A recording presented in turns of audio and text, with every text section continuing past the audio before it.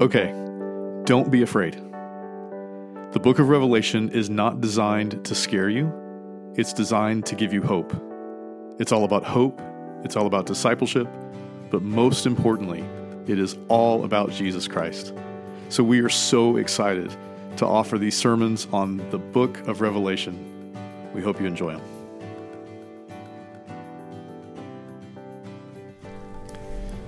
Well, we are continuing in our series in Revelation, and I hope that you're able to keep up because each week builds on the one that came before it. So remember, you can find the videos of the services online, or our podcast is up to date, so you can catch up on all the sermons that have come before. Now, last week, we read about 5 of the 7 trumpets in Revelation 9. These warnings about God's coming judgment, warnings that are mercifully given to a rebellious world that's chosen to stand against God and his coming kingdom. Now, if you remember, Scripture refers to them, these people, as inhabitants of the earth, people who have set themselves as enemies of God. But in his mercy, he sends partial judgments to show them what it's going to be like if they remain unrepentant, if they continue to choose themselves and their idols over the one true and living God. Now, unfortunately, Revelation 9 ends tragically. And what a way to start. Listen to how the inhabitants of the earth respond to the warnings of those first 6 trumpets. It says, "The rest of mankind who were not killed by these plagues still did not repent of the work of their hands.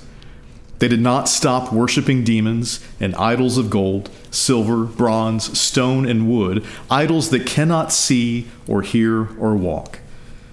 Nor did they repent of their murders, their magic arts, their sexual immorality, or their theft." Y'all, the warnings didn't work. The inhabitants of the earth, remember, that's how Revelation describes those who have made themselves enemies of God. They refused to recognize God's power. They refused to see that along with God's judgment comes the hope of salvation. And they continued on in their idolatrous ways. Now, that would be a huge bummer if we just ended the story there. That's the end of the chapter, but it's not the end of the story. Chapter 10 and 11, they're the antidote to the tragedy of chapter 9. And in just a minute, I'm going to summarize chapter 10 for you. Then we're going to read from chapter 11 and see what it all means as the story in Revelation continues to unfold. And we'll see what it means for us today. Now, between the 6th and the 7th trumpet sounds, there's an interlude. If you remember, the same thing happened in chapter 6. Remember, 7 seals were being broken. And after the 6th seal was broken, the world is faced with this question. In the face of God's coming judgment, the question is, who can stand? And then, before breaking the 7th seal, chapter 7 answers the question. Those who are sealed by the Lamb, they are the ones who will stand. They will be the ones who will survive the judgment of God and will find their place by his side forever. For those who are in Christ, that's you. The family of God, the chosen, the elect, the saved, however you want to phrase it. Revelation calls us the sealed. And just as we saw in chapter 6, now in chapter 9 and 10, after the 6th trumpet sounds, we're faced with another question. The rebellious world has chosen to remain in rebellion, even in the face of these warnings of judgment. So the question is, what are the sealed supposed to do about it? In the midst of a rebellious and idolatrous world, what are we here to do? So, in chapter 10, we meet an angel, described with language that we've seen before in Revelation. The word angel, all it means is messenger. Now, this messenger is either Jesus himself or Jesus is behind and in the message. It's actually not clear. This messenger hands John a scroll. And this is the same scroll whose seals were broken back in chapter 6. But now it's open. It's laid out before John. He now has in his possession God's plan of salvation. God's plan to redeem and restore his creation and his people. John, then he's told to devour the scroll, to eat it. Remember, it doesn't mean what it says, it means what it means. When the Bible speaks about eating or devouring a word from God, it just means to consume it, to take it in. Now, the reason for that kind of language is that when we consume the Word of God, when we truly take it in, God's Word becomes a part of us in the same way that nutrients do. They fuel and they help our body to function. So John eats the scroll. He consumes this Word of God, this plan of salvation. And he's told that when he does that, it's going to be sweet to his lips, but it's going to sit bitter in his stomach. Now, this is familiar language to the prophets of the Old Testament. The prophets always spoke simultaneously of God's hope and God's judgment. His hope is sweet to taste, but his judgment sits bitter on the stomach. And that's exactly what John experienced. Chapter 10 tells us it was sweet to his lips, but it was bitter to his stomach. In biblical times, your emotions, your thoughts, your feelings, they thought that took place right here in your gut. I mean, if you think about it, when you're worried, anxious, upset, excited, where do you feel it? You don't feel it here. Even though we know that's what's happening, we feel it right here. So for it to sit bitter in the stomach, it's to say that God's word can actually upset us. It can make us unsettled and anxious. Why? Well, I think simply put, God's coming judgment, it should cause us to worry. If not for ourselves, then for our friends, our neighbors, family members, anyone who's created in the image of God but doesn't know that sweet hope that's offered to us in the person of Jesus Christ. So John is told exactly what to do with his sour stomach. He has to let it all out. It says, "Then I was told you must prophesy again about many peoples, nations, languages, and kings." Now look, not to be too graphic, but sometimes the best remedy to a sour stomach is just to let it all out. And this imagery works for God's word too. God's word of judgment, if it sits bitter within us, it'll turn sour over time. It's not meant to just sit in us. It's meant to become a part of us and then to leave us, to leave our lips for the benefit of others. When we speak it, that bitter judgment is transformed into hope, and it becomes sweet to our lips again. It becomes a sweet, sweet sound to the ears of those who are willing and able to hear. Now, I want to read to you some of chapter 11, and this will help us to see further what we are supposed to do with and about the warnings of God's judgment that have fallen on deaf ears. So listen to this. This is from chapter 11. It says, "I was given a reed like a measuring rod and was told, 'Go and measure the temple of God and the altar with its worshipers. But exclude the outer court. Do not measure it, because it has been given to the Gentiles. They will trample on the holy city for 42 months. And I will appoint my 2 witnesses, and they will prophesy for 1,260 days, clothed in sackcloth. They are the 2 olive trees and the 2 lampstands, and they stand before the Lord of the earth. If anyone tries to harm them, fire comes from their mouths and devours their enemies. This is how anyone who wants to harm them must die.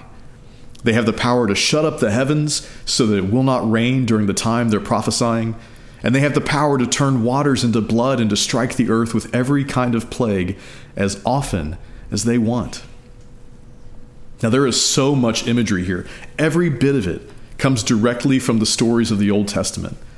Those who are biblically literate, you'll recognize much of what you just heard. But let me take a second and run through some of these images quickly. The measuring rod, that comes from the prophet Zechariah. But it's no longer measuring an actual temple in Jerusalem. By the time Revelation's written, that temple has been destroyed by Rome. Now it's measuring the new temple of God, which is us. And we're being measured so that we can be protected by God himself, as if he's building a hedge around us. Protected because we're going to be attacked. We're going to be attacked by the inhabitants of the earth. They're standing in the courtyard just outside the temple, looking for ways to tear us down and even destroy us. And then two witnesses appear.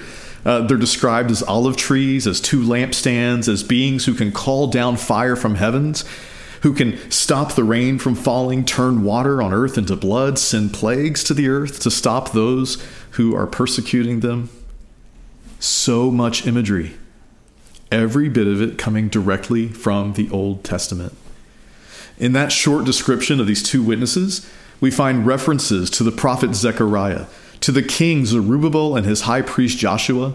We find reference to Moses and Aaron, who God used to bring plagues on Egypt, again from the Exodus story like we saw last week. We also find reference to the prophet Elijah, who called down fire from heaven and stopped rain from falling for 3.5 years. So, who exactly are these two witnesses?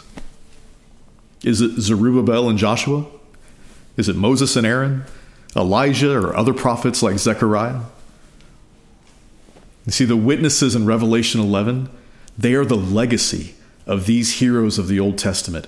It's a people who will come later and witness to the world. These two witnesses are us. It's the church.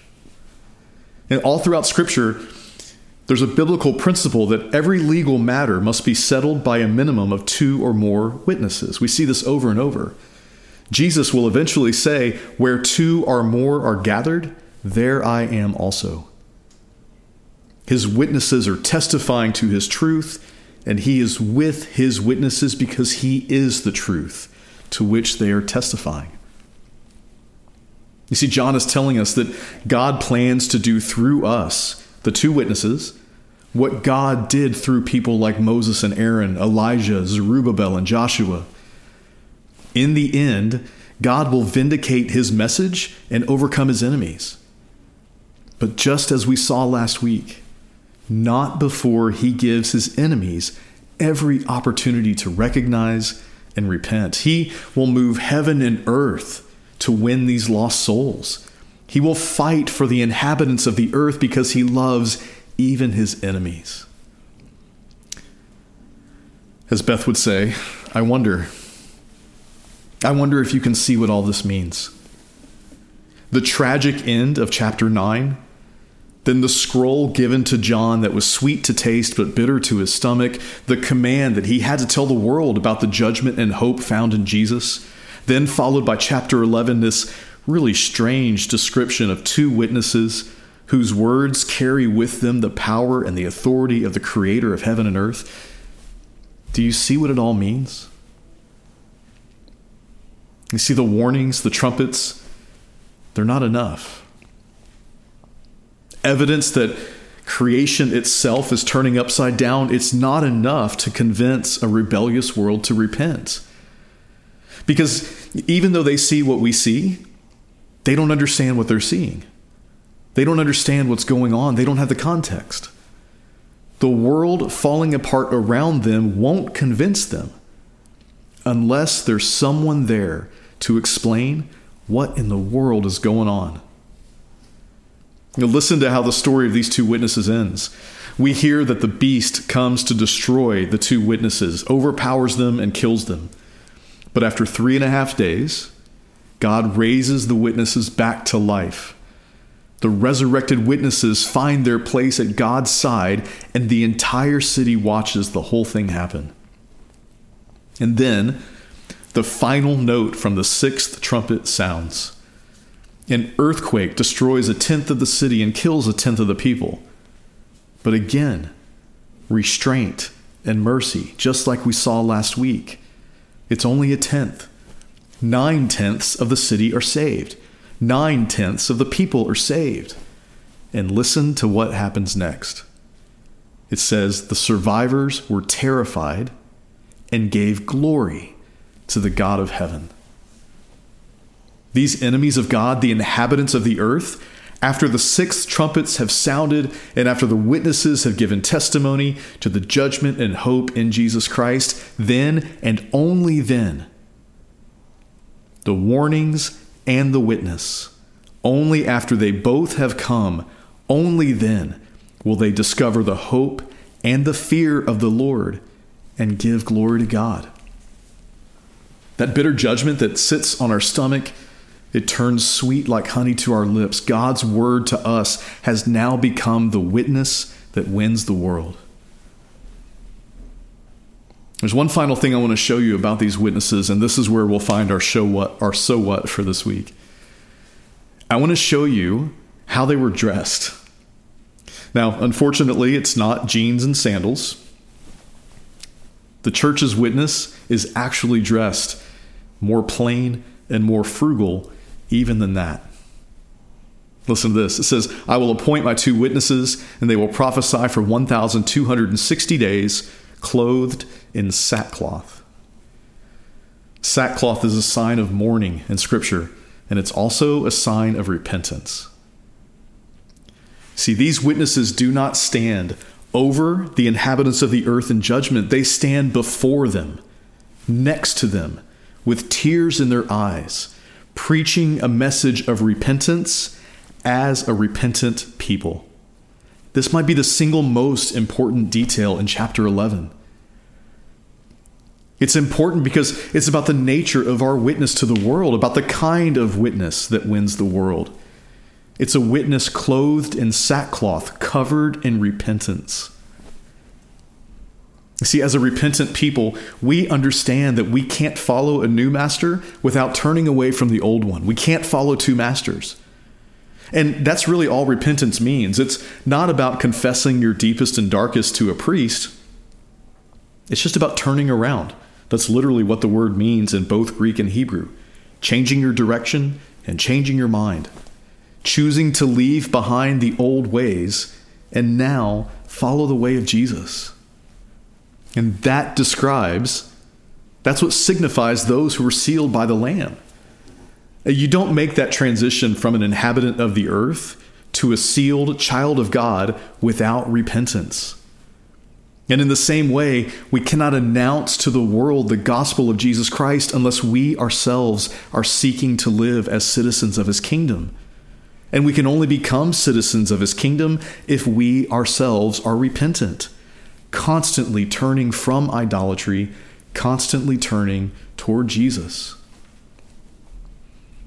You see, I think much of the church's witness in our culture, if I'm honest, it's actually born out of judgment. Standing on street corners, telling people that they're dirty, no good, rotten sinners, that they're bound for an eternity of suffering and damnation. That's not the gospel. That's not who we are. So why do we sound that way when we talk to the world about our hope in Christ? And maybe we just don't know what else to say. So what if we flip the script? What if instead of telling them how terrible they are and the suffering that awaits them, what if we turned it on ourselves? Y'all, I was so lost. I was caught up in sin, and I was suffering here on earth because of it.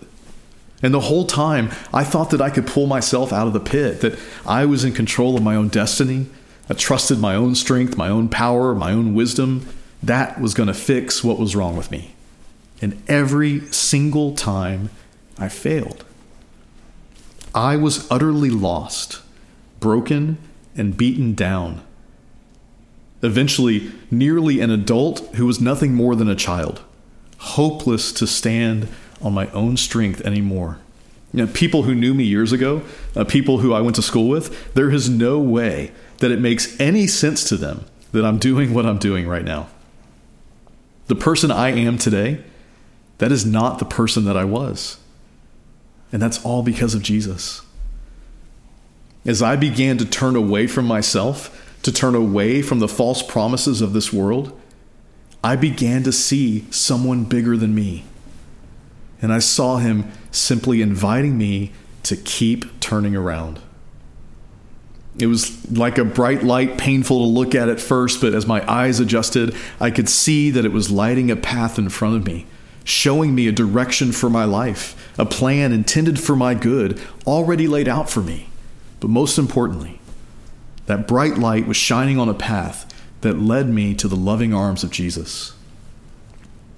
I believe I was truly lost and have been found. And I really want that for you. Y'all, that truth sits bitter on my stomach. It causes me to weep, to worry, to fear for those around me, because I remember what it was like. And I don't want that for anyone, not even an enemy. But speaking that truth, it cures my sour stomach, because that word of hope is sweet to my lips. Y'all, what if our witness sounded like that? What if we didn't see the lost as us versus them? What if we just saw them as us before we were found? We're no better than them. We are them before Jesus began to change us. I will never understand why Christians expect non-Christians to just start acting like Christians. So, what if we stopped judging and criticizing a broken and secular world for being broken and secular? What if we just looked at the world with a broken heart? What if looking at them reminds us of who we used to be? And in our compassion, we share with them the hope that we have in Christ. What if, rather than sitting in silent judgment of the world around us, what if we turn toward them and actually say something? But when we do, what if, rather than coming at them with a finger pointed in their chest, what if we come at them with that finger pointed in ours? What if all you needed to bring in order to do this was your story, your witness to the saving work of Jesus and the power of the Holy Spirit in your own life? You don't need a theological treatise. You don't need a theological degree. You just need your story, and your witness to the saving work of Jesus and the power of the Holy Spirit in your life. And then, what if you simply invited them to follow you as you follow him? That is a witness that wins the world. As we have seen in the past couple weeks, we don't get to escape the tribulation. We don't get to escape some of the suffering that comes as God's judgment begins to play out on earth. And we experience that every day. We know that that's true. What Revelation is trying to tell us is that we're here for a reason. That in the midst of all that, we are here to be witnesses to the mercy and hope of Christ, interpreters of the seals and the trumpets. We are here to explain to a lost world what in the world is going on. So maybe you're asking, how do we do that? Our vision and direction at First Pres, it is designed to answer that very question. We do that by becoming disciple-making disciples who are biblically literate, spiritually formed, mission-focused, and gospel-fluent. And if we can commit to that vision, and if we can do it as a repentant people, calling others to repentance, then we can trust that we'll be given the words to say. We will be ready. As long as we rely on God's word, on the person and work of Jesus, and on the power of the Holy Spirit, ours will be the witness that wins the world. And thanks be to God. Let's pray. Father, forgive us. Forgive us for the way that we judge and criticize those who are lost and waiting to be found. I pray that you would give us the courage and the strength to be bold and brave, to be willing to share with them the hope that we have found in you, and then equip us with the words that we need. And maybe it's not words, maybe it's action, but equip us with whatever we need to turn that bitter judgment that we know is coming for those who are lost, turn it into sweet honey on our lips as we share with them the good news, the beautiful news of the work of our loving Savior. Be with us in all of this as we continue to read this letter, as we continue to wrestle with what it means for us today here in Kingwood in 2020. And we pray all this in Jesus' name. And all God's people said, amen.